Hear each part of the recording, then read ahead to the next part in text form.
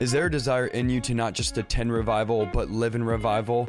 Welcome to the Revival Lifestyle Podcast. I'm your host, Isaiah Saldivar. I've been in revival for the last 10 years, as well as traveling and being a part of many revivals throughout the United States. I'm going to be sharing with you how to live a radical lifestyle of revival on a daily basis. How to bring down the kingdom of darkness. So please do not leave tonight until we are completely done, because I believe tonight God wants to deliver. I believe tonight God wants to set somebody free. I believe tonight God wants to break somebody out of bondage. Here is the reality, is that most Christians do not understand that we are in a supernatural war. There is a supernatural war that is happening right now all around you, whether you like it or not. And when you got saved, the Bible says that you've been transferred from darkness unto light. You've gone from the kingdom of darkness to the kingdom of light. And let me explain that if you don't begin to get trained, if you don't begin to get equipped and acknowledge the spiritual battle that you're in, you will either be a casualty or you will be a POW. There is no in between. You will either be a casualty of war. I want you to ask yourselves, how many casualties do we know? How many people do we know that were in revival, that were on fire, that were in the move of God, and then some type of bondage, some type of demonic power, some type of spirit came and snatched them out of the revival and snatched them out of the church, and they became a casualty in the army of God. See, in every battle there are casualties, but I believe that God is training us up so that we could prevent the casualties that are happening right now in the spiritual realm. I don't know about you, but I don't want my marriage to be a casualty of spiritual war. I don't want my children to be a casualty of spiritual war. I don't want my neighbors in my community and my church to be a casualty of spiritual war. This is why I have to realize, I have to pray and say, Lord, open up my eyes. God, prepare me for the supernatural battle that is happening all around us. We need to be prepared and equipped for the war. If we're not a casualty and we're not equipped and we're not trained and we're not battle ready with the 7 weapons of the Spirit and the armor of the Holy Spirit, the Ephesians 6 armor of God, then we will either be a casualty or a prisoner of war. There's many people right now that are prisoners of war, that are in bondage, that are in slavery. And friend, if we don't begin to rise up as the body of Christ, who is going to rise up? If we don't begin to get serious about the things of God, who is going to get serious? We need to get to a place in our lives and in our ministries where we are trained and we are equipped to wrestle with demonic powers, and not just wrestle with them, but begin to overcome them. There's no greater message than people that say, now that I've been trained, I'm starting to cast out demons. And it's like the disciples, when Jesus gave them power over the demonic realm, they came back and said, Jesus, you're not going to believe this. Even the demons obey us and are subject to our power. Friend, you don't have to live your life subject to powers that Jesus defeated on the cross. You don't have to live your life bound to the same demonic spirits and the same demonic powers that the people at work and the people at school live under. There is freedom, and tonight I speak over you that every shackle and every chain is going to be broken.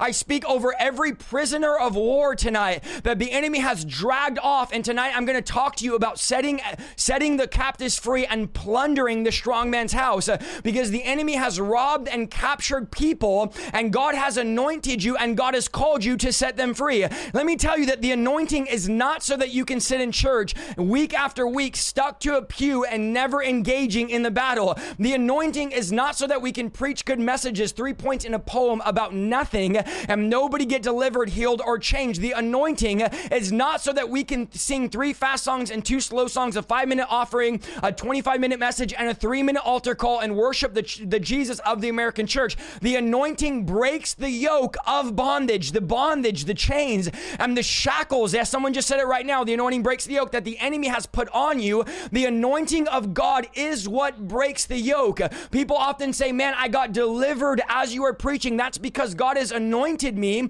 and as I preach, the yoke of bondage is being broken. Jesus said that I've been anointed to set captives free. I'm not talking about going to the local prison or jail and setting people free. I'm talking about spiritually. Jesus said, I've been anointed to proclaim liberty and freedom to the spiritual captives. Jesus was anointed for deliverance and for breakthrough. You have been anointed to destroy destroy the works of darkness and to assault the kingdom of hell. We don't have to wait around for the kingdom of darkness to keep attacking us. We've been anointed to go and attack the kingdom of darkness. We are not called to be on the offense. We are called to be on the defense. In fact, Paul said in 2 Timothy, now some of you say, Isaiah, what is up with all this preaching of soldiers and warfare? And do we need to keep preaching on this and talking about this? Now, the reason why you think that way is because you don't know who you are or what you are. You have been taught that you are I'm going after religion tonight. You are an average Sunday morning, powerless, dead Christian that doesn't have the authority or the power to win the wrestling match that the enemy, that God says we are in with demonic powers. And so you've been taught that you don't have power and you don't have authority. And so it's abnormal for you when you hear about me preaching on spiritual warfare. It's abnormal when you saw me post saying we're going to expose the kingdom of darkness. You didn't even know that darkness had a kingdom, because we are not taught that we're called to break the powers of darkness in the unseen realm. What you have to understand, that Paul's on his deathbed. He's writing his spiritual son Timothy, and Paul says, Timothy, I want you, come on, everybody share this tonight. Share. He goes, Timothy, I want you to understand something, that you are not some dead Christian. And that, let me prove this to you. Paul said soldiers don't get tied up in the affairs of civilian life, because if they get tied up in civilian life, they cannot please the officer that enlisted them. So Paul describes the believer in his some scholars say his most important letter he's ever written. Paul says, you are a soldier. If you don't understand that you are a soldier, come on, we just broke 700. Let's keep sharing. If you don't understand that you are a soldier, then you will live your life saying, well, I don't think we need to preach on this, and I don't think we need to be trained for this, and I don't think we need to talk about this. There's no soldier or general that has ever said we're talking about warfare too much or strategy too much. The only way that you can overcome an enemy is by knowing his plans and his strategies. Understand that this is for everybody. Some of you are in the chat right now, and I'm just warming you up, and you say, this isn't for me tonight. I'm not into spiritual warfare. See, because you don't believe that you're a soldier, but understand every believer is a soldier, and the definition of a soldier is somebody that is a part of an army.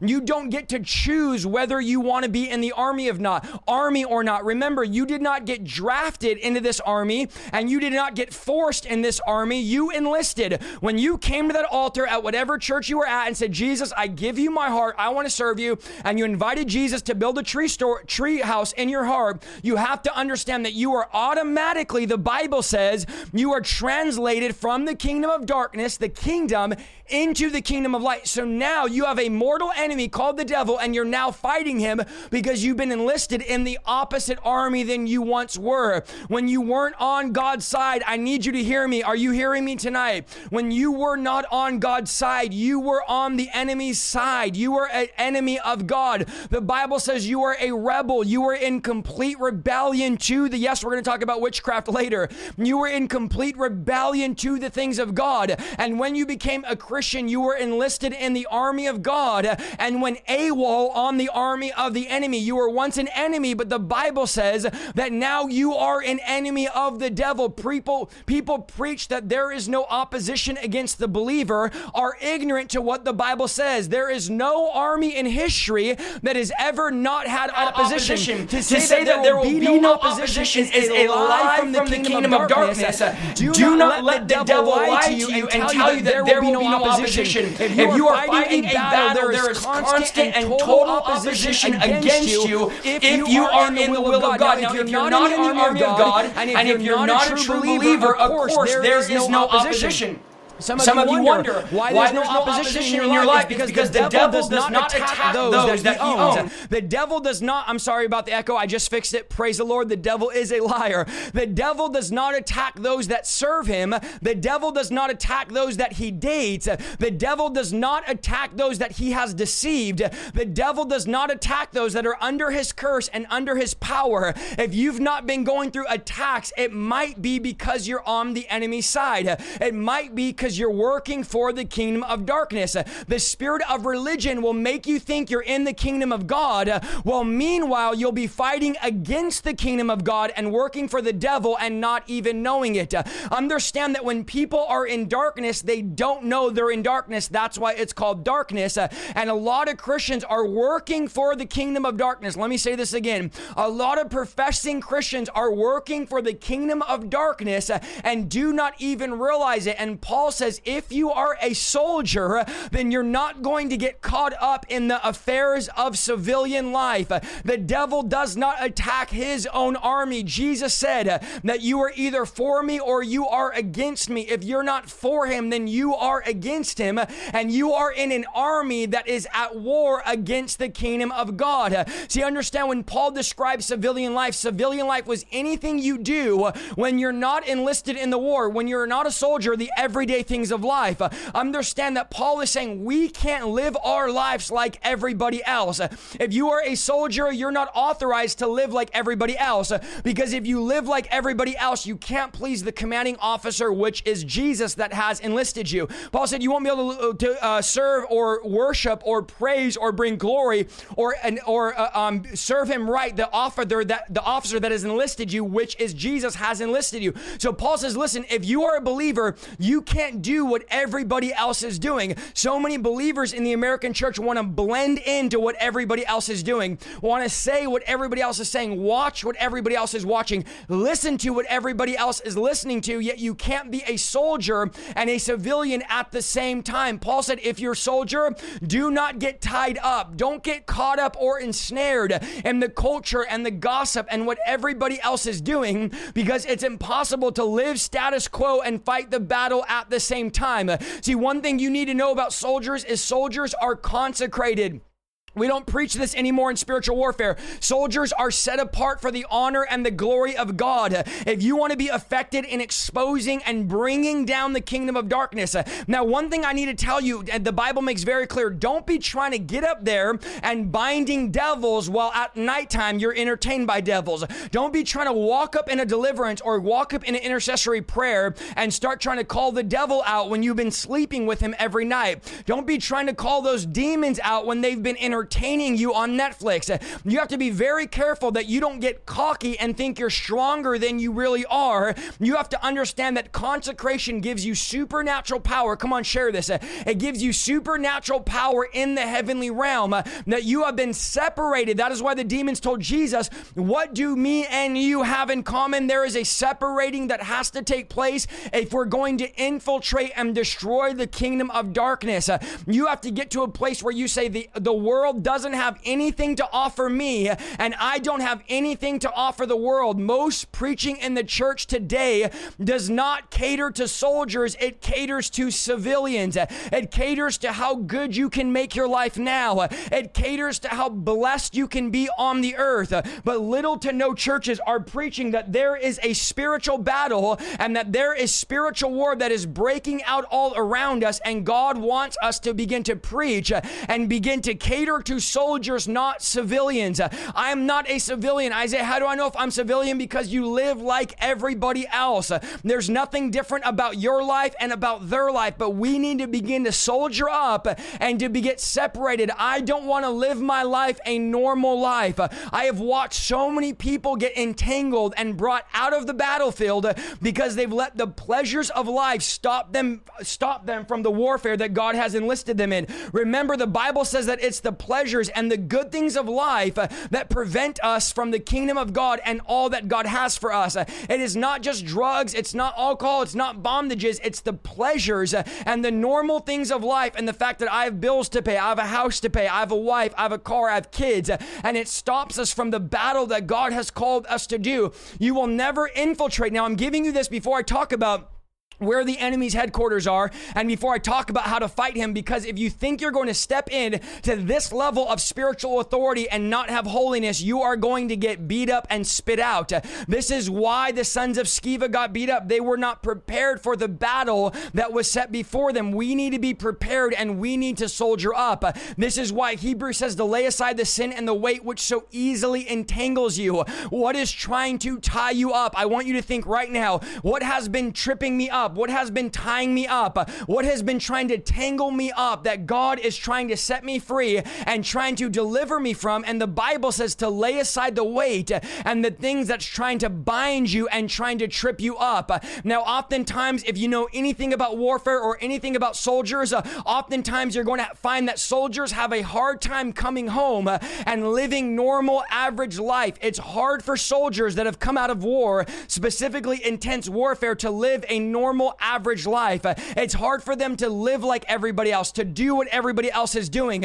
It's hard for them to go to the grocery store. Oftentimes you hear soldiers say, I just get anxiety when I go to the movie theater, it's too loud, or I just get anxiety going just to the grocery store. I get anxiety just going to the mall. I get anxiety doing the simple things because soldiers are not able to live normal lives.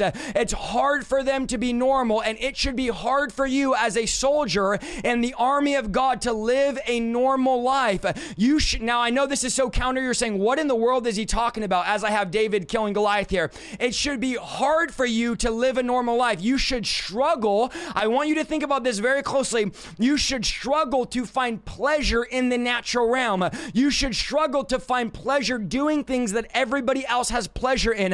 I remember first getting married and not having desires for normal things. My wife and me, we don't go to the movies, and we would say, well, what are we going to do? And, there's the concerts aren't exciting, that we don't go to the movies, and this isn't fun. And the things that in the world were enjoyable or exciting because I was a civilian. Now, come on, give me a one if y'all know what I'm preaching about. Now that I'm saved, I've lost my appetite for civilian life. I've lost my appetite for everything that the world is doing, and I only want to be in prayer. I only want to worship. I only want to fast. I only want to be in revival in the presence of God. I've lost my desire to do the things that the civilians fill their life with because I am a soldier. Understand that you are in a cosmic war between the kingdom of light and the kingdom of darkness. And the problem is, if you don't understand that Satan has an organized kingdom that is set out against you, you will live your life confused, saying, I don't know why I'm going through this. I don't know why I'm battling this. I don't know why I can't get ahead. Why do I always feel like I'm being knocked down? Why do I always feel like I'm being assaulted by the kingdom of darkness? And it's because we don't teach people how to survive the attacks of the enemy. And I don't want to live my life just surviving. I want to live on the front lines fighting the kingdom of darkness. We teach people just get by. It's okay that the enemy has your family captive. It's okay that the enemy has your family in bondage. Just try to survive and get by. And I'm not trying to survive or get by. Come on, is there warriors right now in the chat? I want to engage in supernatural spiritual warfare, and I want to wage war on the kingdom of darkness. It is possible, and I'm going to give you a lot of verses tonight. It is possible to assault the kingdom of darkness. It is possible to bind demonic powers. It is possible to break demonic strongholds. It is possible to assault the kingdom of darkness through prayer, through intercession, and through binding.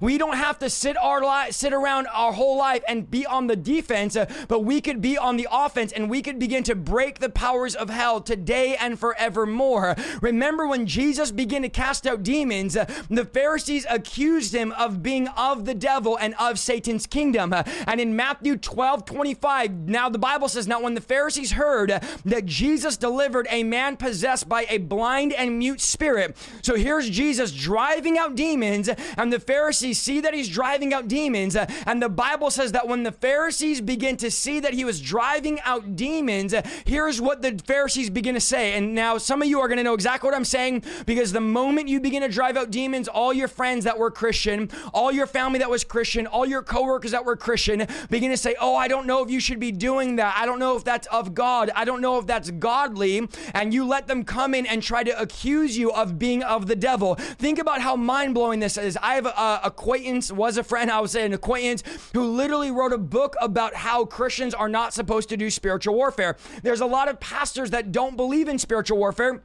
A lot of you have messaged me and said your pastor told you that if you're going to be a part of their church, that you're not allowed to cast out demons or engage in spiritual warfare. How mind-blowing is this that people are accusing those of driving out demons to being of the devil, yet understand that the Pharisees accused Jesus of being of the devil when he began to drive out demons. Remember, when you begin to drive out demons, the Pharisee and the religious spirit will begin to raise its head and say, well, we don't have to do all that, and you're talking about spiritual warfare too much. The only person that would ever say you're talking about freedom too much, deliverance too much, spiritual warfare too much is a demonic spirit. So if you're thinking that, or you're saying that, you're being influenced by a demonic spirit that does not want to be exposed. So the Bible says that when they saw Jesus doing it, here's what they said. They said, this fellow, which was Jesus, does not cast out demons except by Beelzebub, the ruler of the demons. And here's what Jesus said. So here they are accusing Jesus of being of the devil because he's driving out demons. And here's Jesus' response to them. Here's his response to them calling him the devil.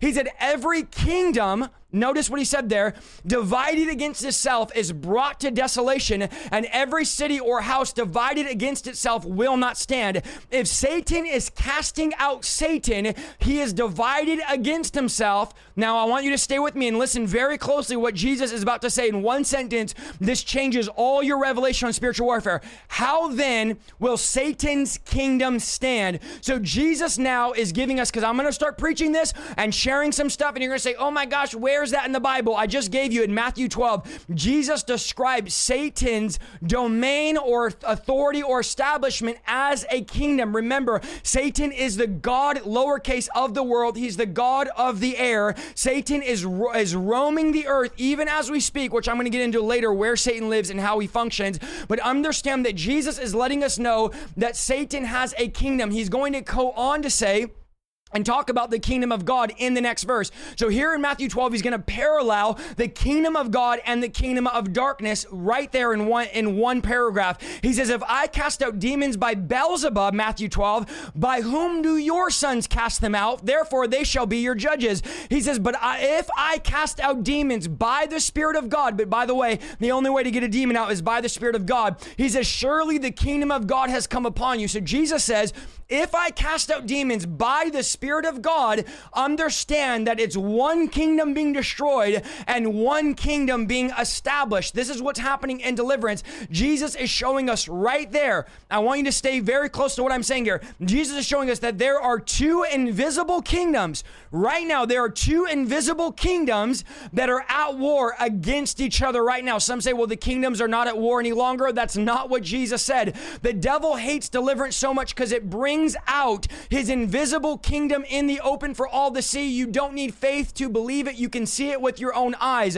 The reason why the devil hates deliverance so much is because it brings his invisible kingdom out into the open and it exposes his invisible kingdom. This is why the devil can't stand deliverance.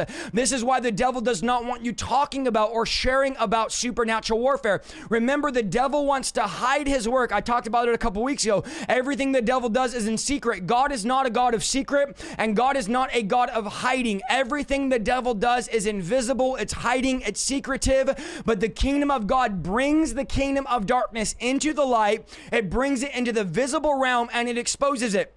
When you're in a deliverance, how many know that when somebody's levitating, someone just told me last week that they were doing a deliverance on a family member and the person's eyes got completely black. How many know that if you have a family member and their eyes get completely black, you don't need faith to know that there's something happening? If you see somebody levitating, you can be an atheist and you'll know, and you see them speaking a demon and coughing a demon out, you'll know as an atheist that there's a kingdom being destroyed. It brings the devil's kingdom into the light. The devil is master at hide and seek. Right now, there's some of you that are listening that have demonic powers and curses and hexes in your life, and you're saying, Isaiah, I want to get freedom, and the problem is recognizing that they are there. Most people don't get free, very simple, is because they don't know they have a demon. The devil is so good at hiding, and the moment we begin to pray deliverance prayers, the moment we begin to bind and loosen, which is the biblical way to drive out demons, and demons begin to manifest, the first question Everybody always asks me is, Isaiah, how did I have a demon for so long and not even know about it? It's because the devil hides in darkness. He doesn't want you to know about his invisible kingdom. Understand that deliverance and spiritual warfare brings out and reveals that the kingdom of God is triumphant over the kingdom of darkness. God has no problem manifesting his kingdom in the open, but the devil has a problem manifesting his kingdom in the open. The kingdom of God's head general is Jesus Christ, and the soldiers in God's army and God's kingdom are believers and angels. Now, the kingdom of darkness, the head general running the kingdom is Satan, and his soldiers are demon powers with varying ranks. So the devil is the head of his army, the head of his kingdom, and there are demonic powers and forces with various ranks, things as principality, as rulers, as powers of darkness, spiritual hosts of wickedness. These are all ranks, which I'm going to talk a bit about ranks of demons tonight, but these are all ranks in the devil's army. The devil has an amazingly organized, when I say amazing, I mean organized, incredibly organized kingdom that he actually stole when he fell. We're going to talk about the fall tonight from heaven, but when the devil fell from heaven, he took the organizational structure that God had, he stole it from God, and he uses the same structure God has, which God has a structure, by the way. The Bible talks about how Michael's the prince angel. The same way we talk about prince demons, there's also prince angels. These are archangels, archeus, which is the word we come from archbishop. An archbishop is a bishop over bishops. That's why there's archdemons. Principalities is an archdemon. It's a demon that is over demons. Okay, it's a demon in control of demons. So the same way that the kingdom of God or any army is established, there's no army in the world that does not have rankings. The same way we have rankings in God's kingdom, and God has established apostles, prophets, evangelists, pastors, teachers for the work of the ministry, that God has ranked people, and there's rankings in spiritual authority. There's also rankings in the kingdom of darkness. Now, Paul in Ephesians 6:12 is going to give us a description and the function and the location of Satan's kingdom and Satan's headquarters. Satan has a headquarters. I'm going to talk about tonight. God's actually showed me the headquarters of Satan years ago in a vision, but I'm going to give you verses because you're like, don't just give me a vision. I'm not just going to give you experience. I'm going to give you verses for where Satan's kingdom is located. You have to know that in the spiritual realm, Satan has a kingdom and Satan has an establishment. Satan has a headquarters. He has a place where he strategizes and he plans on how to destroy your life. Satan has a headquarters and has a kingdom. So now Paul tells us in Ephesians 6:12, gives us the description and the function of Satan's kingdom headquarters. And he says this, for we do not wrestle against flesh and blood merely, he says, but against principalities, against powers, against the rulers of the darkness of this age, against spiritual hosts of wickedness. Now here's where Paul tells us where the headquarters of Satan are. Most people miss this. In the heavenly places. So now we know that there are demonic structures, rankings, and kingdoms, because Jesus already told us Satan has a kingdom, that are in heavenly places. We're going to find out where those heavenly places are soon. Stay with me, okay? I want to give you a Greek translation, a commentary. The man that wrote this commentary and this translation has been studied the Greek. He's passed away now for over 50 years, okay? So here's his translation in the Greek for the first part of Ephesians 6. And this is how we translate the first sentence of Ephesians 6 of what I just read. This is how we translate it. For our wrestling match is not against persons with bodies. So this is the translation. When he says our battle is not against flesh and blood, here's the translation from the Greek. We're in a wrestling match, but it's not against people with bodies. It's not against people with flesh and blood. The Living Bible literally says that our wrestling match is not against people that have bodies. So Paul is saying that there is a kingdom of darkness. We're in a wrestling match, but we're wrestling with beings. That's a key word you need to understand. We're wrestling with beings that do not have physical bodies, but understand that just because they don't have physical bodies, it doesn't mean that they are not beings. We are wrestling them in the spiritual realm. When you are living your average Christian life, when you're fighting demonic powers, you're literally wrestling demons. If you've ever felt tired after prayer, how many of you have ever been praying? Now, some of you, I totally get it. You say, I prayed for 5 minutes and I was tired 5 minutes in. Okay, that's not what I'm talking about. But how many of you have ever, type 1, if you've ever been in, let's say, an hour long or a 2 hour long prayer meeting and you're doing spiritual warfare in prayer, and after an hour or two, you're just walking around. I pace when I pray, and you're just praying for an hour. But after you're done praying, you're hungry, you're tired, you're exhausted. How many of you have been there? Okay, the reason why you're tired is because during your prayer, you're in a wrestling match with demonic powers. And understand, these demonic powers are entities. They are people. They are beings or bodies. They're just not physical bodies. The translation says beings without bodies. So they have no bodies, but they're just like people. They have characteristics. They have actions. They have personalities. Okay, one's flying through the chat. So they have no flesh and blood, the Bible says. So this is what the Bible's saying.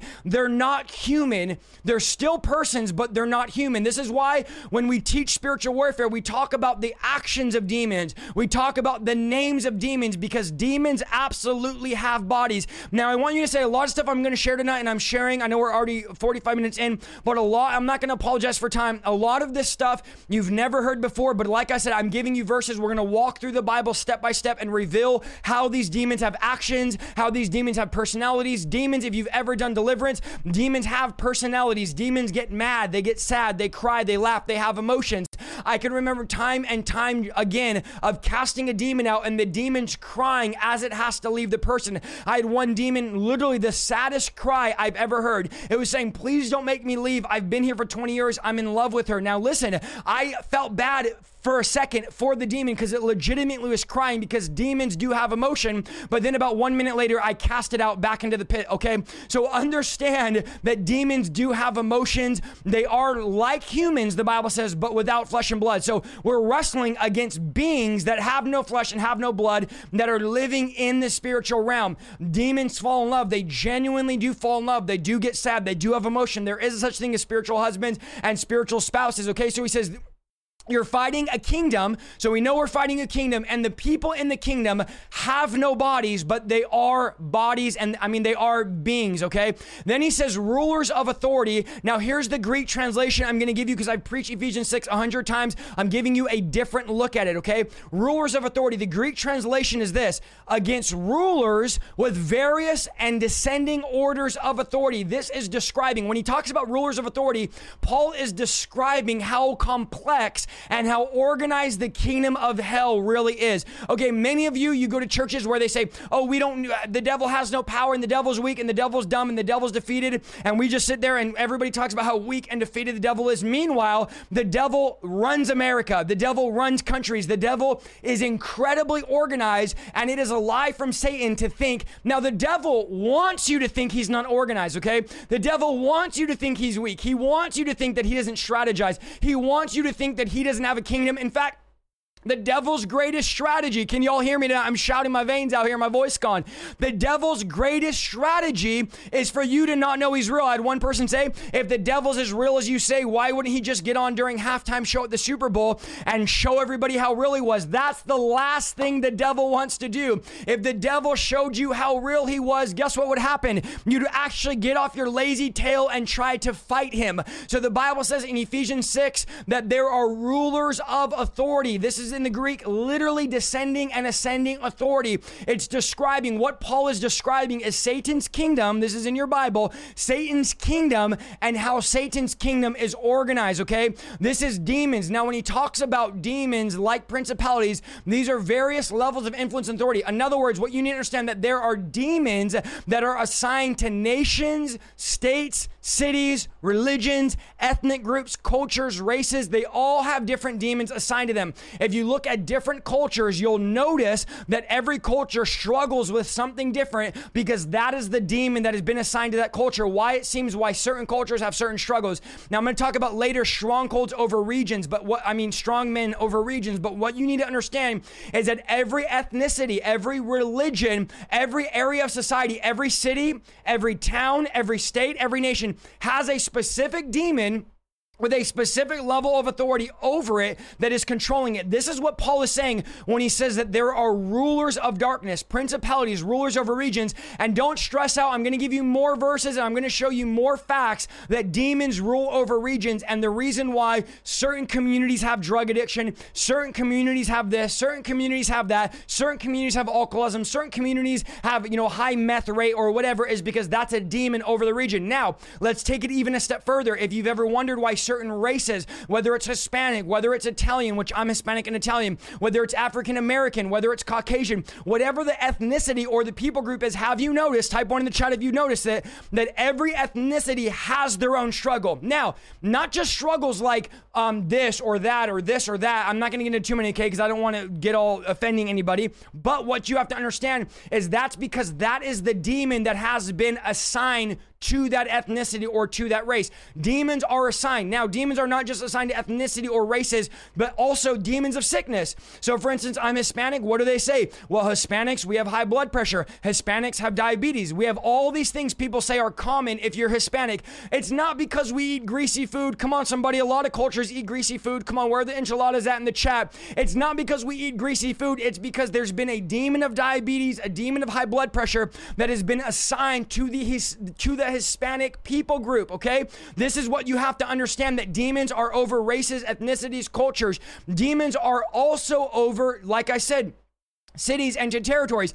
Every false religion or occult power has a specific demon that has been assigned over it. So if you look at Mormonism, there's a specific spirit. If you look at Catholicism, there's a specific spirit. If you look at Jehovah's Witness, there is a spirit that is assigned to that organization. The devil can only be in one place at one time. So the devil is assigning demons with levels of rulership or authority. This is all in Ephesians chapter 6. Levels of rulership or authority over organization, okay? A lot of times cultures, places, communities, cities never break free because they don't understand how to fight, because they don't understand that there are various ranks of demonic powers. Understand the reason. Now, we cannot give Satan any credit for how organized and how strategic his kingdom is, because you have to understand Satan's kingdom is only organized because he was cast out of heaven and he had an organizational kingdom in heaven. When Satan was cast down, according to Isaiah 14, now we're in Isaiah 14, when Satan was cast out of heaven, there was 5, and we're going to go through these quick. There was 5 times where God, through the prophet Isaiah, revealed Satan had pride in his heart and Satan had an I will. 5 I wills. Remember, pride always starts with I. Satan's fall started with I. My Nina, who's in the chat watching tonight, would always tell me when I first started in the ministry, God was growing the ministry like he is now promoting. God was moving. We're getting invited to speak all over. He'd always say, Isaiah, when you talk, say I. I mean, don't say I, say we. When you say this happened, say we did this. When you say this happened, say God. Don't ever say I did this. I healed the person. I went here. I grew the ministry. People came to hear me talk. He says, don't start with I, because remember in Isaiah 14, when the Bible describes why Satan was cast down from heaven, there was 5 eyes. It shows Satan had will. They were I will do this. I will do that, which means Satan's will was recognized in his fall. Pride always starts. I hope somebody's taking notes tonight. Pride always starts with your will violating God's will, your will rebelling against God's will. Understand that the devil wants your will to violate the will of God. The demonic kingdom is fueled by pride. If the enemy can get you prideful, he's able to freely build demonic strongholds in your life. James says that God literally resists the proud, that pride is the root of all evil. Pride gives the devil legal permits to build in your life. And some of you men in the chat are saying amen, and some of you ladies in the chat are saying amen. Oftentimes when women come to me for prayer at our services at the altar, it's always, would you pray for my husband? And God immediately shows me there's a strong man of pride in his life. Pride and arrogance and ego will get God to resist you. If you have pride, it's time to break the pride. How do I know if I have pride? Because tonight as I'm preaching, you're saying, oh, that's not for me. I don't need that. Pride will try to get you to follow another spirit. Pride will tell you that you know more than God, that your way is greater than God's way.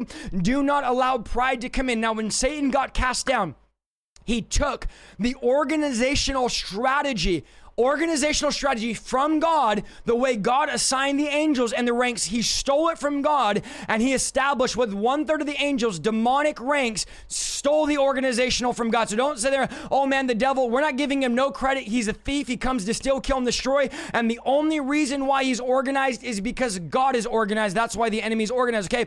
There was 5 I wills. I'm going to go through these very quick, and this is going to show us how Satan lost the kingdom he had and why he built a kingdom on the earth. His first I will in Isaiah 14 was, I will ascend into heaven. In other words, he wanted to ascend to be in the position of God. When the Bible says the heaven, it's talking about the throne of God. We're going to talk about different heavens in a little bit here and the headquarters of Satan in the second heaven. But what you need to understand is that Satan wanted to ascend into the position of God. His first mistake is he wanted to take God's place. To this day, the enemy is still trying to take God's place in your life. He wants you to praise him. He wants you to worship him. He wants you to serve him. He wants you to pledge your allegiance to him. For the first I will was, I will ascend into the heaven. The next I will was, I will exalt my throne above the stars of God. In other words, let me give it to you quick, because I'm not preaching a whole message on this. Satan wanted authority over all the other angels. Most people believe, and we're going to find all throughout the Bible, that Michael and Gabriel were archangels in control or head of other angels. Many people believe that Satan was also an archangel. Him, Michael, and Gabriel all had 1/3 of the angels. That is why many people believe when he was cast down from heaven, he took 1/3 of the angels with him, because those were the angels that were under his control, under his governing. Because remember, the Bible says Michael is a prince angel, a leading angel. So Satan wanted complete authority. When the Bible says he wanted to ascend above the stars, in the Bible, angels and stars are a synonymous term. Stars represent angels in the Bible. And so Satan wanted complete control over all the angels, not just 1/3 of the angels. He couldn't control the angels. So now he wants to control you. He wants to manipulate you. He wants to make decisions for you. Okay. The third I will was, I will sit upon the mount of congregation from the sides of the north. He said, I want to rule from the north. This literally means he wanted to rule the presence of God. Psalms 48 talks about the millennial reign of Christ, where he rules the earth from the north. Anytime you see him ruling from the north, that is where God rules. The devil wants to take control. The devil, as I said a couple weeks ago, is a control freak. And in his kingdom, he wants complete control and he wants complete authority over you. But I'm telling you tonight, we are going to break his control. Come on, we're at 900 viewers. Let's get to 1,000. Everybody share. We're going to break his control. Okay. The fourth thing the devil did, we're going quick because I got a lot more to cover, is he said, I will ascend above the height of the clouds. What in the world is he talking about? 100 out of 150 uses of the word cloud in the King James are speaking of the divine glory of God. 100 out of 150 times we see the cloud in the Bible, we're going to see that it means the divine glory of God. So Satan said, I want to go above the heights of the clouds. In other words, I want glory for myself that surpasses the glory of God. Now, Paul is going to reveal to us Satan's ultimate desire was in 2 Thessalonians 2:4, that he will exalt himself and he will defy everything that people call God and every object of worship. And Satan, he will even sit in the temple of God, claiming to be God himself. So Satan is ultimately seeking glory and honor and praise for his kingdom. He is looking for your life to glorify him. He's looking for your life to bring him honor. Every time we compromise and do things that violate the word of God and the will of God, we are glorifying the enemy. We are glorifying Satan. We are glorifying the kingdom of darkness. And there is one thing I don't want to do. I gave glory to the enemy for 19 years, and I refuse to give him another minute of glory in my life. I refuse to give him another moment of my time, of my energy. Come on, somebody help me preach tonight. Of my praise. I refuse to give the devil honor, glory, or praise. Understand that pride wants to be praised. This is why we need to make sure that we don't take any glory and we continue to give God all the honor, all the praise, and all the glory. There's not a live stream that I have not done since we started live streaming in January, where at the end of my live stream, I look at all the viewers, all the comments, all the posts, and I say, God, I give you all the honor, I give you all the glory, and I give you all the praise. Why do I do it every live stream? Because I don't want to let there be any room for pride or any room for arrogance in my life. Last thing he said is, I will be like the Most High God. These were the 5 things that got him kicked out. Now, El-Elyon is the name for God, meaning the Most High God. That's the name for God, meaning the Most High. In Genesis 14, it describes the Most High God as, I need you to stay with me because this is very important. It describes the Most High God as the possessor of heaven and the earth. So God being the possessor of heaven, not the second heaven where Satan rules, but of heaven and the earth. And when he said, I will be like the Most High God, he was saying, I want to be the owner or the possessor of heaven and earth. Matthew 28, Jesus said, all power has been given to me in heaven and in the earth. Satan is longing for the power that only God has. He's longing to control the earth and all of the heavenly realms. He is seeking complete dominion and domination. Guys, you got to understand something, that this is about a global takeover. The spiritual warfare we're preaching on tonight is about a spiritual global takeover. The enemy is not content with just controlling your life. He wants to completely control everything about you. So here Paul is describing, we're still in Ephesians 6, the different descriptions of Satan's kingdom. Okay, we're going to continue with the Greek translation. Let me catch you up. Okay, this is what it says in Greek. For our wrestling match is not against people or persons with bodies, but against rulers with various areas of an order of descending authority, and against the world dominators of the present darkness. The devil is seeking to dominate you. How do I know if something is demonic? Because God does not dominate people. God gives people free will, but the devil seeks to dominate the world. The word dominate means to exercise complete control over someone or something else, and Satan's desire is to dominate your life. There's only 2 kingdoms. The problem with the world is that they're in darkness. Because Satan's kingdom is the kingdom of darkness, they don't know that they are in the kingdom of darkness. Remember, there's only 2 kingdoms. There's the kingdom of God and the kingdom of darkness. Jesus says that you're either for me or you are against me. So Jesus reveals that there is only 2 kingdoms, light and dark.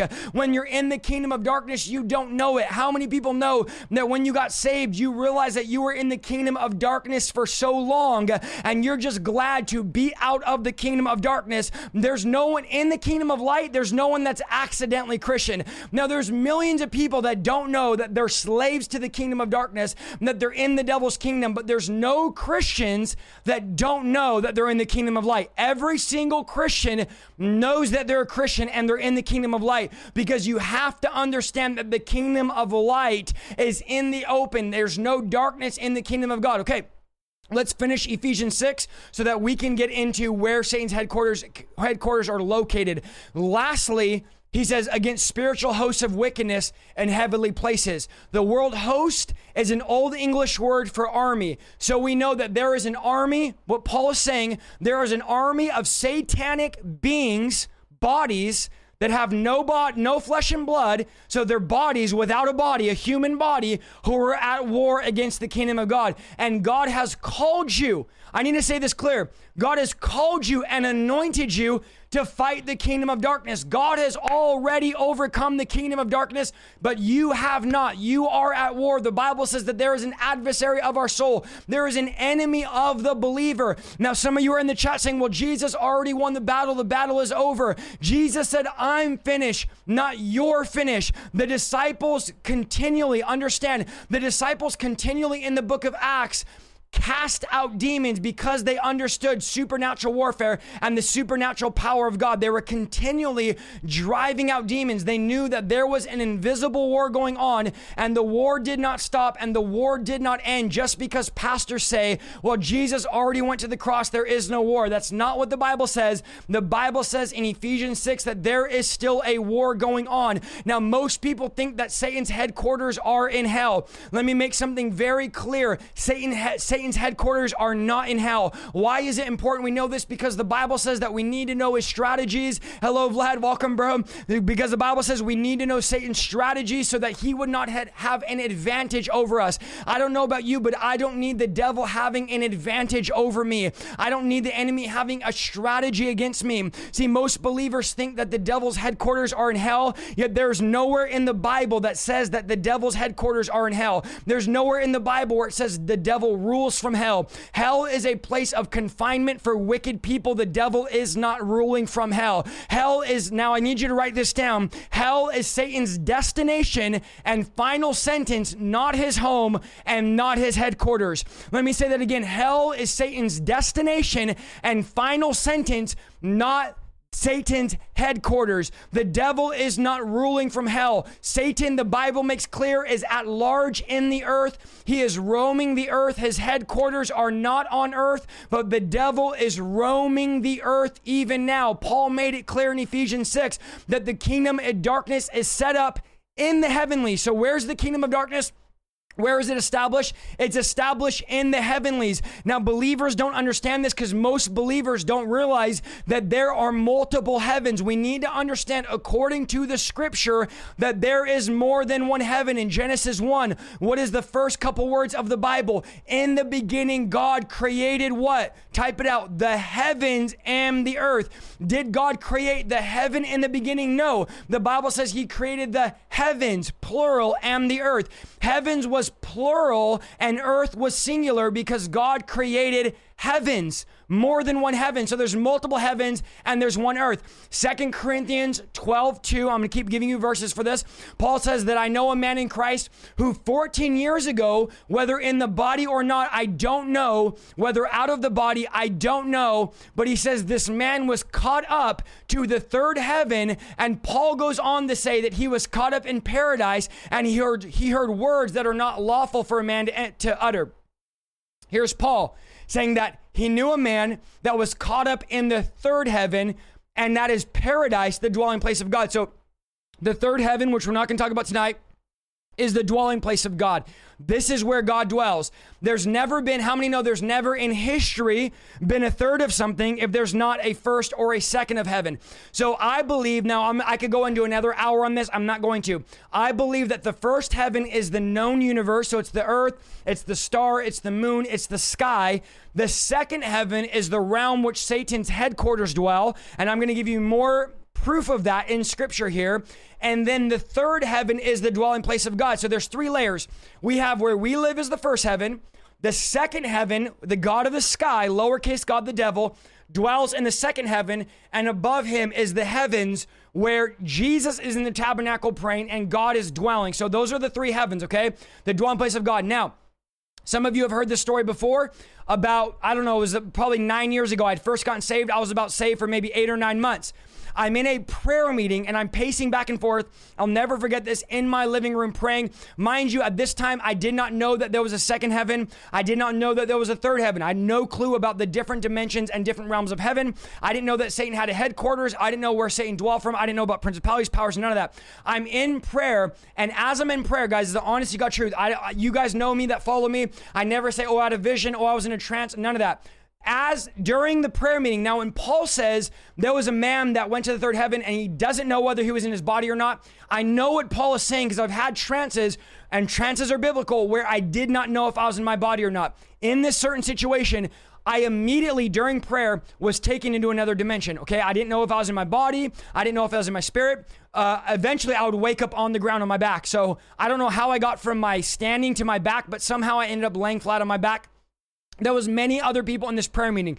In the prayer meeting, as I'm praying, I get taken to the second heaven and I see the most grotesque and disgusting demons that anybody has ever seen in their life. And they were literally ripping people apart. They were torturing people. I could probably, if I knew how to draw, I could probably draw out where some of these demons looked like.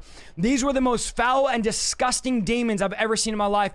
And they were throwing people off of cliffs. Mind you, I had no clue about the heavens or anything like that.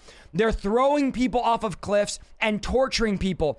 I come back to my body. I thought it was a minute, but it was, 3 seconds had gone by during the, 30 minutes had gone by. I thought it was 3 seconds. It was about 30 minutes that I was on the ground, according to other people in the room, in this trance, in this vision. Immediately I get taken out of the vision. I'm in my body and God says, Isaiah, this is what the word of the Lord was to me. Isaiah, what you saw, and I get chills even talking about it now.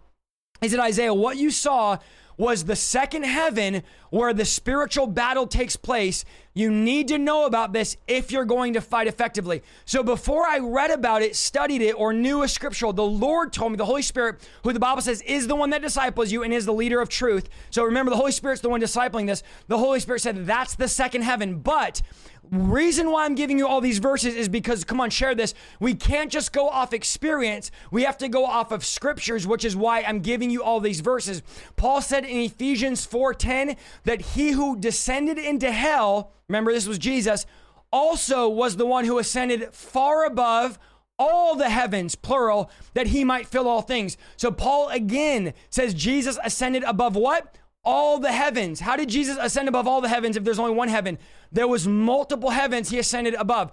So now Satan's kingdom is between us and the kingdom of heaven. This is why, I'm going to give you a story for this. This is why so many times it's hard to break through in prayer. Have you ever wondered why in prayer it's hard? It feels like sometimes your prayers aren't being heard or it's hard to break through? Because understand your prayers have to break through the second heaven.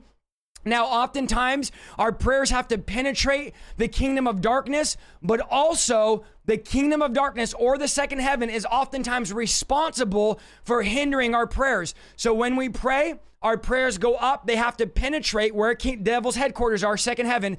They have to penetrate the second heaven to get to the third heaven to be answered. And when our prayers are answered, our prayers have to come back down through the second heaven to be able to get to us.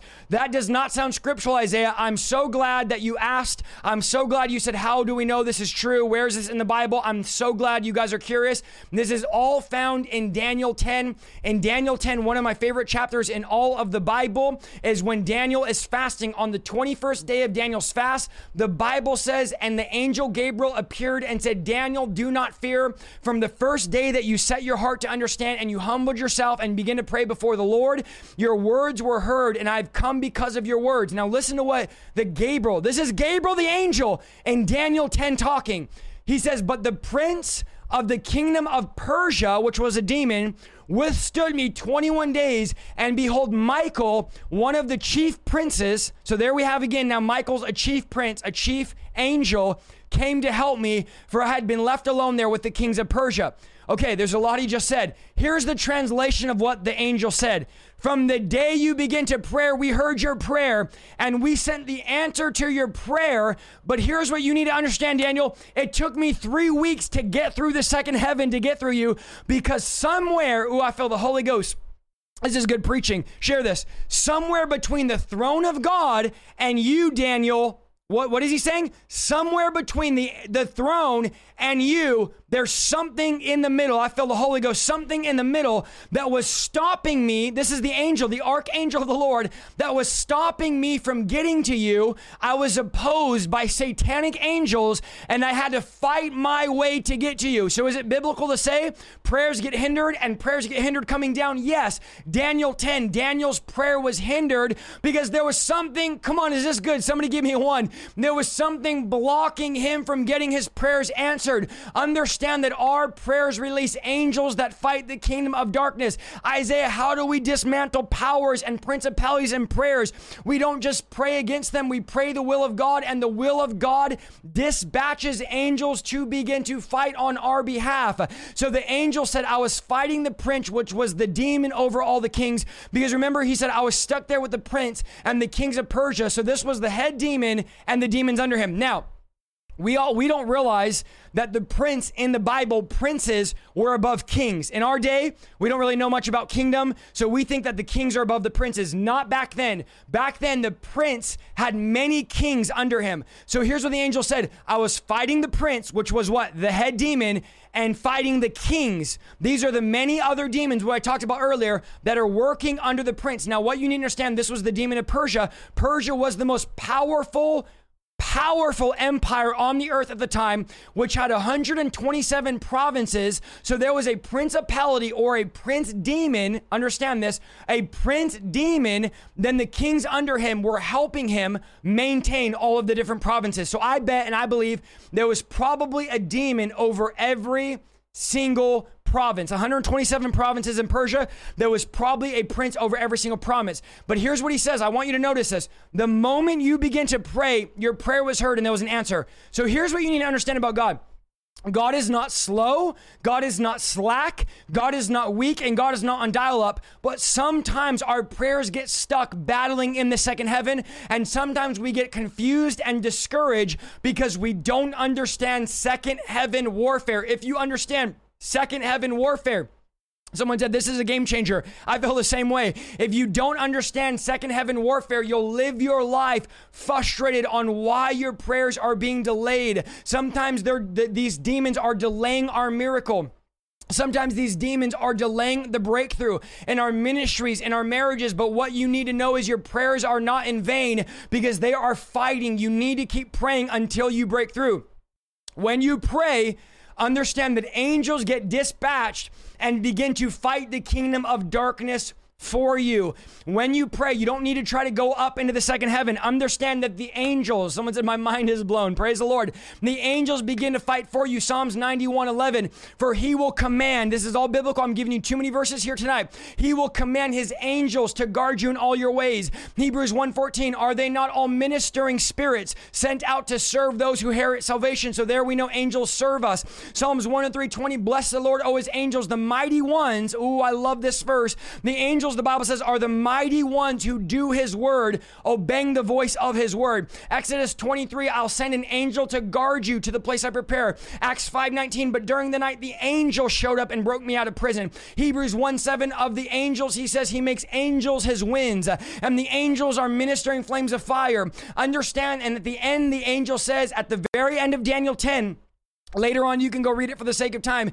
The angel says, and soon the prince of Greece will come and I'll fight him too. So Persia and Greece are the two most powerful armies at the time. Both of them are being ran by demonic powers. And he says, I'm going to go back up and fight in the second heaven. And there's a demon or the prince of Greece that's going to come fight me. So understand that rulers, natural rulers that are not believers, are puppets to demonic powers. They're being controlled by demonic powers.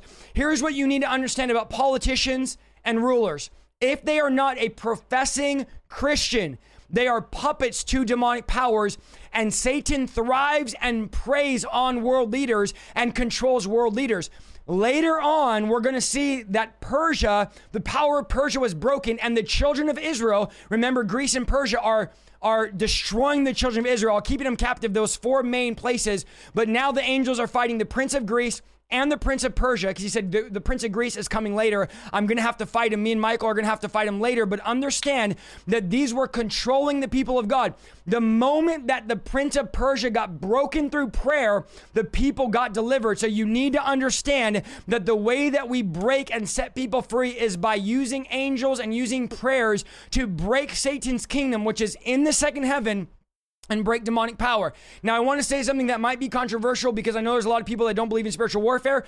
Whoever wins the war in the heavenly realms decides the course of history. We do not change history by just voting a new person in, although I think we should vote. We change history by breaking things in the spiritual realm and dismantling enemy kingdoms. Let me tell you how to change the course of history. The way that you change the course of history is by dismantling principalities and powers that are controlling people in the unseen realm. This is how we change history. Now, let me go before we close here and talk to you a bit about what Jesus said about binding up the strong man, because the strong man also functions in the demonic kingdom. I'm going to give you one last thing, and then we're going to get ready to pray here. Matthew 12, and we're an hour and 20 minutes in, and I know you guys are saying, take your time. We have nothing to do. It's Friday night, and we're in quarantine. Just go for it, okay? So I'm just going to go for it here.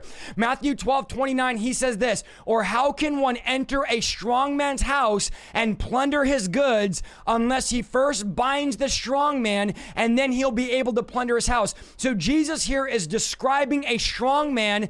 This is a cruel leader. This is somebody who has a house that's full of slaves and stolen property. He's in complete control. And Jesus says, if you wanted to go in and set the slaves free and take back what the devil has stolen, it would be extremely hard, because the entire time, someone say, let's go 3 hours. Okay. Because the entire time you're trying to set your friends and family free, you have to fight off the strong man. So Jesus says this, if you try to go in without binding the strong man first, if you try to see your family saved, if you try to do deliverance, if you try to set your city free, if you try to set the people in your ministry free, and you don't bind the strong man, you have to understand you'll never do it because you're going to spend your life fighting the cause, fighting depression, fighting anxiety, not understanding there's a spirit strong man that's causing them to be that way. The strong man is what prevents us from seeing our family saved. The strong man is what prevents us from seeing the nation free. The strong man is what holds back our breakthrough and our deliverance. And the problem is we're constantly trying to fight him off to take back what he's stolen from us. You have to understand the devil has stolen from you and is holding people and things captive in his kingdom. Let me say that again. The devil has stolen family members, friends, and things from you. And this is according to Jesus, and he's holding them in his lair, in his house, in his kingdom. And Jesus is saying, how are you going to go up into the kingdom of darkness and bind and fight the strong man if you don't first bind him, okay? So understand that the slaves that the strong man has are friends and family that are not saved. The strong man has slaves in his house. He's a slave master. The devil is a slave master, and plunder and slaves are our friends and family. So this is what it's like. So I want you to understand why deliverance and spiritual warfare are so serious, because the stakes are not political power. Understand something. We are not fighting for political power. I can't yell any louder. We are not fighting for oil. We are not fighting for money. We are fighting to get our loved ones back from the grip of the strong man. This is why I don't understand how some of you have no passion to fight. You have no desire to fight. What gives you passion? Passion is what fuels a fire. This is what fuels somebody to fight is passion. What gives me passion is knowing what's at stake. The reason why I'm passionate is like, why are you so passionate? It's because I have friends and family and a nation that's at stake, and I can't afford to be lackluster and to not be passionate. This is how I don't get how some of you have no passion. Passion is what fuels warfare. People's lives are at stake. You will never fight for something that you don't have passion for. You'll never war for something you're not passionate about. This is why if you're in law enforcement or you're into crime documentaries or you're a nerd like me, the most violent crimes are always crimes of passion. Anytime you see a violent crime, it's a crime of passion, because you have to understand that when somebody has passion, they fight differently. When somebody is passionate, they war differently. If you are indifferent, you're not going to survive this battle. If you're complacent, you're not going to survive this battle. The kingdom of God suffers violence, and the violent take it by force. This is a violent battle, and we need to begin to get violent in the spiritual realm. We need to get passionate. So Jesus is saying, listen, don't just try to save your family and friends and plunder the man's house. He says you have to deal with first the strong man, which is the cause of all of their issues. The issues they're having are because there's a strong man that's in control of their life. So if you try to fight them, you can fight the strong man, but I'm telling you, he's going to win if he's not bound up. So he says, don't just try to barge in the house, barge in the enemy's kingdom, and start trying to fight the devil and kick the devil and punch the devil. He says you need to tie him up, put a gag in his mouth, and bind him up. So let me give you 3, before we end, quick steps to binding the strong man. Number 1, to binding the strong man is you need to identify the strong man. For example, when I'm praying for somebody's marriage, somebody comes up to me, they say, Brother Isaiah, will you please pray for my marriage? My marriage is struggling. My husband wants to leave me. This is happening with my wife. I'm on the verge of divorce. God oftentimes will immediately tell me the strong man in the marriage. If you ever deal with marriage issues, there's always one thing. Either it's lust, either it's pride, either it's lying, either it's a miscommunication, a lack of this. There's always usually, now there could be varying things, there could be multiple things, but there's always one major thing, okay? Whatever the major thing is in deliverance, in prayer, in your ministry, strong men are not just demons that are in deliverance. That could be it, but there's always a strong man or somebody in charge. So oftentimes the Lord will say, okay, the strong man is pride. And so when I'm praying, I'm able to target my prayers because I'm not just shooting a miss. Paul says, when I swing, I don't beat the air. I don't swing a miss. I pray with a purpose. When I'm praying, now the Bible makes it clear, the reason why a lot of people don't get their prayers answered is because they pray amiss. That's what the Bible says. So that means you can pray and not hit the target. So the reason why it's important to identify the strong man is because you don't want to pray amiss. You want to target the strong man and you want to bind the strong man up. So in prayer, I'm able to bind the strong man. So that means If your husband has an alcohol issue, he's addicted to alcohol, when you're in prayer, you need to bind the strong man of alcohol, okay? If your husband's adulterous, you need to bind the strong man of adultery. If you're dealing with drug addiction, you need to bind the strong man of addiction. This is how you pray. You need to target, and in prayer, you need to begin to bind the strong man over the situation to get breakthrough. Cities have strong men. When I'm traveling and preaching, I've gone into cities, and all of a sudden, the Lord will show me that this is the strong man of the city, and I'm able to come in and defeat and bind the strong man. Even before I preach, I ask for angels to go out and to bind the strong man and bind the power that's controlling the city. Now, I'm not going up and trying to go up in the second heaven and look at the strong man and bind him. That's not what I'm talking about. I'm talking about spiritual warfare prayers where we're asking the Lord to dispatch angels to bring breakthrough over territories and to break the strong man, okay? So oftentimes God will show you and identify the strong man in the area, in the deliverance, in the whatever it is, okay? The step number 2 is you need to bind the strong man. The Bible says that we've been given keys to bind and to loose. So binding and loosing are separate things. You need to bind the strong man. Someone said Stockton murder. Exactly. Some cities have specific strong men that are over them that need to be broken in prayer. Okay, so the Bible says one key is to bind. Step number 2 is bind the strong man.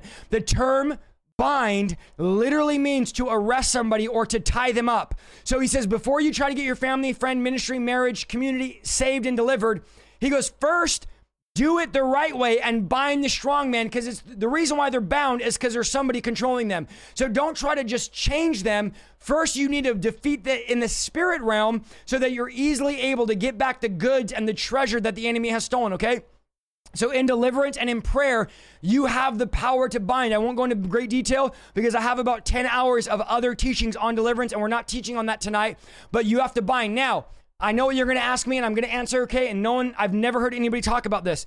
What do I do and how do I bind if somebody does not want to get set free? If somebody does not want to get delivered? If your husband does not want to get delivered and does not want to get set free, how is it possible to bind something? Come on, are you guys going to ask that? I already know. One thing you need to know is you can still bind demons even though the person does not want to get set free or get delivered, and it will give you a temporary window for them to be open to the gospel. So let me explain this. If you have a family member, a friend, a neighbor, a husband that you're praying for, that you're praying would receive the gospel and receive the word, you can bind the strong man and they will get temporary relief. Now, some people, you know, that they say, hey, pray for me, I'm going through this. And you begin to pray and they feel like, man, I don't feel like drinking anymore, but they still don't want to serve God and get delivered. What happens? They get breakthrough for a week or two or a month, and then after a month, they go right back to drinking. Why? Because the strong man was bound, but understand they unbound the strong man by their actions. So the way that somebody can unbind the strong man in their life is by committing sinful actions. That's literally what unbinds the strong man. So if you're binding the strong man over a situation and somebody goes back into that situation, it's going to bring the strong man back. Why do we bind the strong man in the life of unbelievers, family, friends, unsaved kids, unsaved loved ones? What's the point of interceding if we can't deliver, people that don't want it? It's to give us a window of time where they're clear-headed so that we can preach the gospel. Now, don't start trying to bind the strong man, okay? If you don't plan to witness to them. Don't start trying to bind the strong man if you don't plan to disciple them. That's good preaching, brother. Say that louder for the people sitting in the back. Don't try to bind the strong man if you're not willing to step out and to actually minister to these people. If you're going to bind the strong man, get ready to minister to them. The Bible says, for the devil has blinded the mind of unbelievers. So the devil is actually blinding the mind of unbelievers. So you need to pray, bind the strong man, remove the blinders, and they will be open to the gospel, okay? I believe it's possible the night I got saved is because someone was binding the strong man in prayer, and the devil lost power over me, lost group. Okay, we're going to end here in a second because I went longer than I wanted to go. Then we're going to pray. Step 3, loose the captive and plunder the goods. Okay, some of you have never heard this. You're like, what the heck is he talking about? Loose the captive and plunder the goods. There's no point of binding the strong man if you're not going to set the person free from whatever they're dealing with and plundering the goods.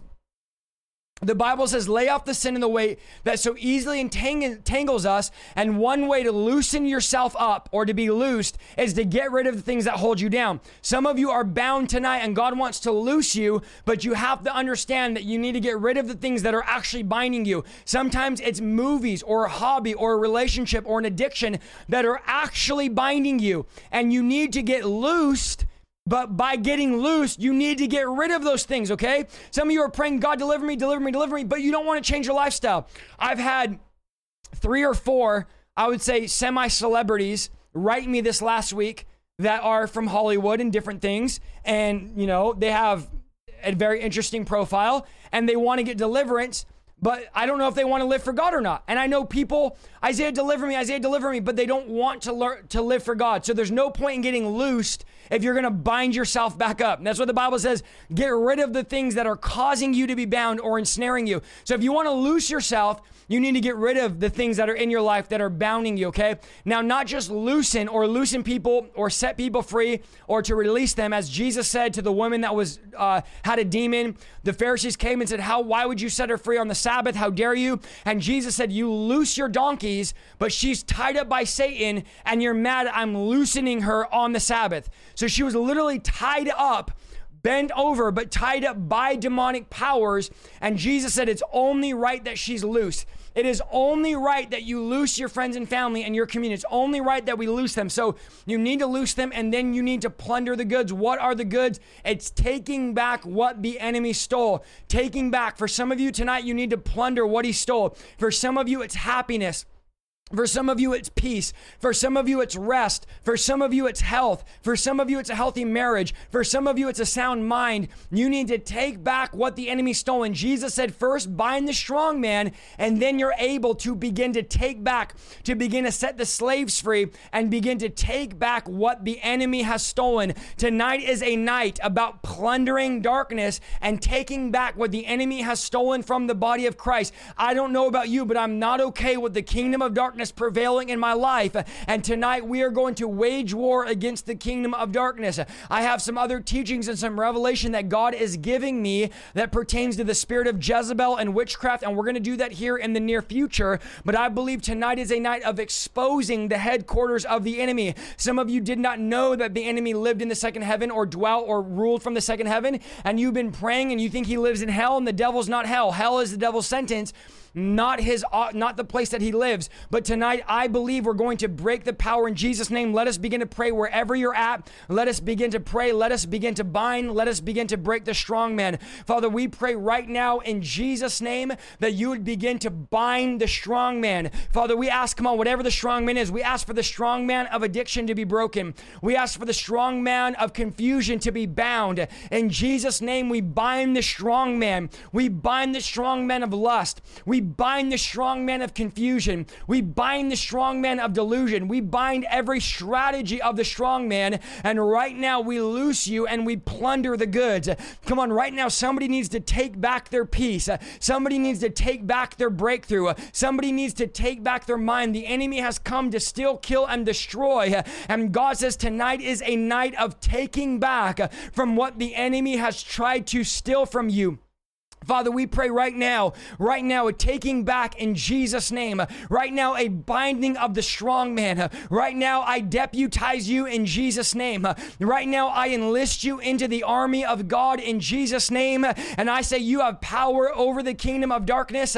I say you have authority over the kingdom of darkness. We bind every demonic power and every demonic strategy. And Father, we pray right now that you would release wisdom and revelation and insight upon this, Lord, that we would begin to fight like Ephesians 6, the kingdom of darkness in its fullest form. God, that we are not ignorant. Your word says, do not be ignorant of Satan's devices, or Satan will have an advantage over you. And Father, we say that the devil will not have an advantage over the church, that your word says that you will build a church and the gates of hell will not prevail. So right now we bind every demonic stronghold and power that's been trying to hold you back, that has tried to rob and steal and kill. I bind the strong man over your business. I bind the strong man over your marriage. I bind the strong man over your mind. I bind the strong man over your body right now, over every area. Father, we bind the strong man. And Father, I ask you tonight that you would release an anointing and a mantle for spiritual warfare. God, I pray, Lord, that we would pray and our prayers would break through the second heaven, that the angels would go forth as we pray, that, Lord, you'd begin to dispatch angels, that you'd begin to release angels over every believer. I had the Lord tell me one day, Isaiah, do you know how many angels are bored in heaven because the believers never pray and call upon the angels? Father, I pray that my angels would not be bored in heaven. I pray, God, that my angels would not be bored, but they would be active and they would be moving and they would be breaking demonic power. So Father, right now, I pray that you would send angels above my family, above my ministry, above my kids, above my community, above my marriage, above my city, above my state. Father, we are praying that you would dispatch. Come on, pray wherever you're at. We pray that you would dispatch warfare angels to be released and to begin to make war in the name of Jesus. God, release power, release deliverance, release breakthrough, release ministering servants, flames of fire. Right now, we speak it over every nation watching. There's nations from all people from all over the world watching tonight, and we just speak ministering angels be released in Jesus' name. Deliverance angels be released in Jesus' name. Father, I bless everyone watching. I pray that you would train them. I pray that you would equip them. I pray, God, that we would assault the kingdom of darkness. I pray that we would not be in fear or in unbelief, but God, we would realize that there is an opposing kingdom, and that God, you would prepare us for supernatural war in Jesus' name. In Jesus' name. Guys, I'm telling you, now is the time for war. I apologize, my voice is gone. Now is the time for war. Now is the time for battle. Continue to pray for the sick. Continue to drive out demons. Continue to bring deliverance. I know I have 100,000 messages right now of people saying, Isaiah, deliver me. Listen, I can't deliver everybody. You need to rise up. You need to get your friends, get your family, get them to prayer. Begin to pray. Begin to believe for revival. Begin to believe for awakening. Begin to believe for deliverance. The time is now for breakthrough. The time is now for war. We are fighting an opposing kingdom, and it is time to go to battle. The word of God gives us right. It gives us authority. Jesus says, I give you the same authority I have, I give you now. If Jesus had authority in the heavens, then you have authority in the heavens. What you bind on earth shall be bound in heaven. What you loose on earth, it shall be loosed in heaven. Guys, here's what I want to do. I made a Zelle, okay? So my Zelle is on screen. IsaiahLukeSaldivar@yahoo.com. If you want to give on Zelle tonight, if you want to sow through Venmo, if you want to become a monthly partner, all the links are in the chat. They're pinned in the comments. They're on the screen. You can go to IsaiahSaldivar.com/partner. Guys, thank you so much for supporting the ministry. I'm going to read out the donations. I'm going to hang out and chat here for a bit. Thank you all of you that are sowing, that are giving, that aren't dining and dashing. We really, really appreciate it. There should be a button pinned. Okay, on mobile. It should be on desktop too. I don't know why it's not pinned on the desktop. It's pinned on my desktop. So I hope you could find it there. If not, you can go to IsaiahSaldivar.com/partner. It's right there, right in the chat. Guys, I'm not lying. I probably spent another 6 to 8 hours. These deliverance teachings, warfare teachings are not quick to prepare for. So guys, sow into what God is doing. We're pouring our lives in this. We're not coming with some watered down recycle messages. We're believing for a move of God. If you want to give, IsaiahSaldivar.com/partner. Thank you so much for listening to this week's episode of the Revival Lifestyle Podcast. If you like what you heard, go to www.isaiahsaldivar.com for more content, and please follow me on Facebook, YouTube, and Instagram @IsaiahSaldivar. See you next week.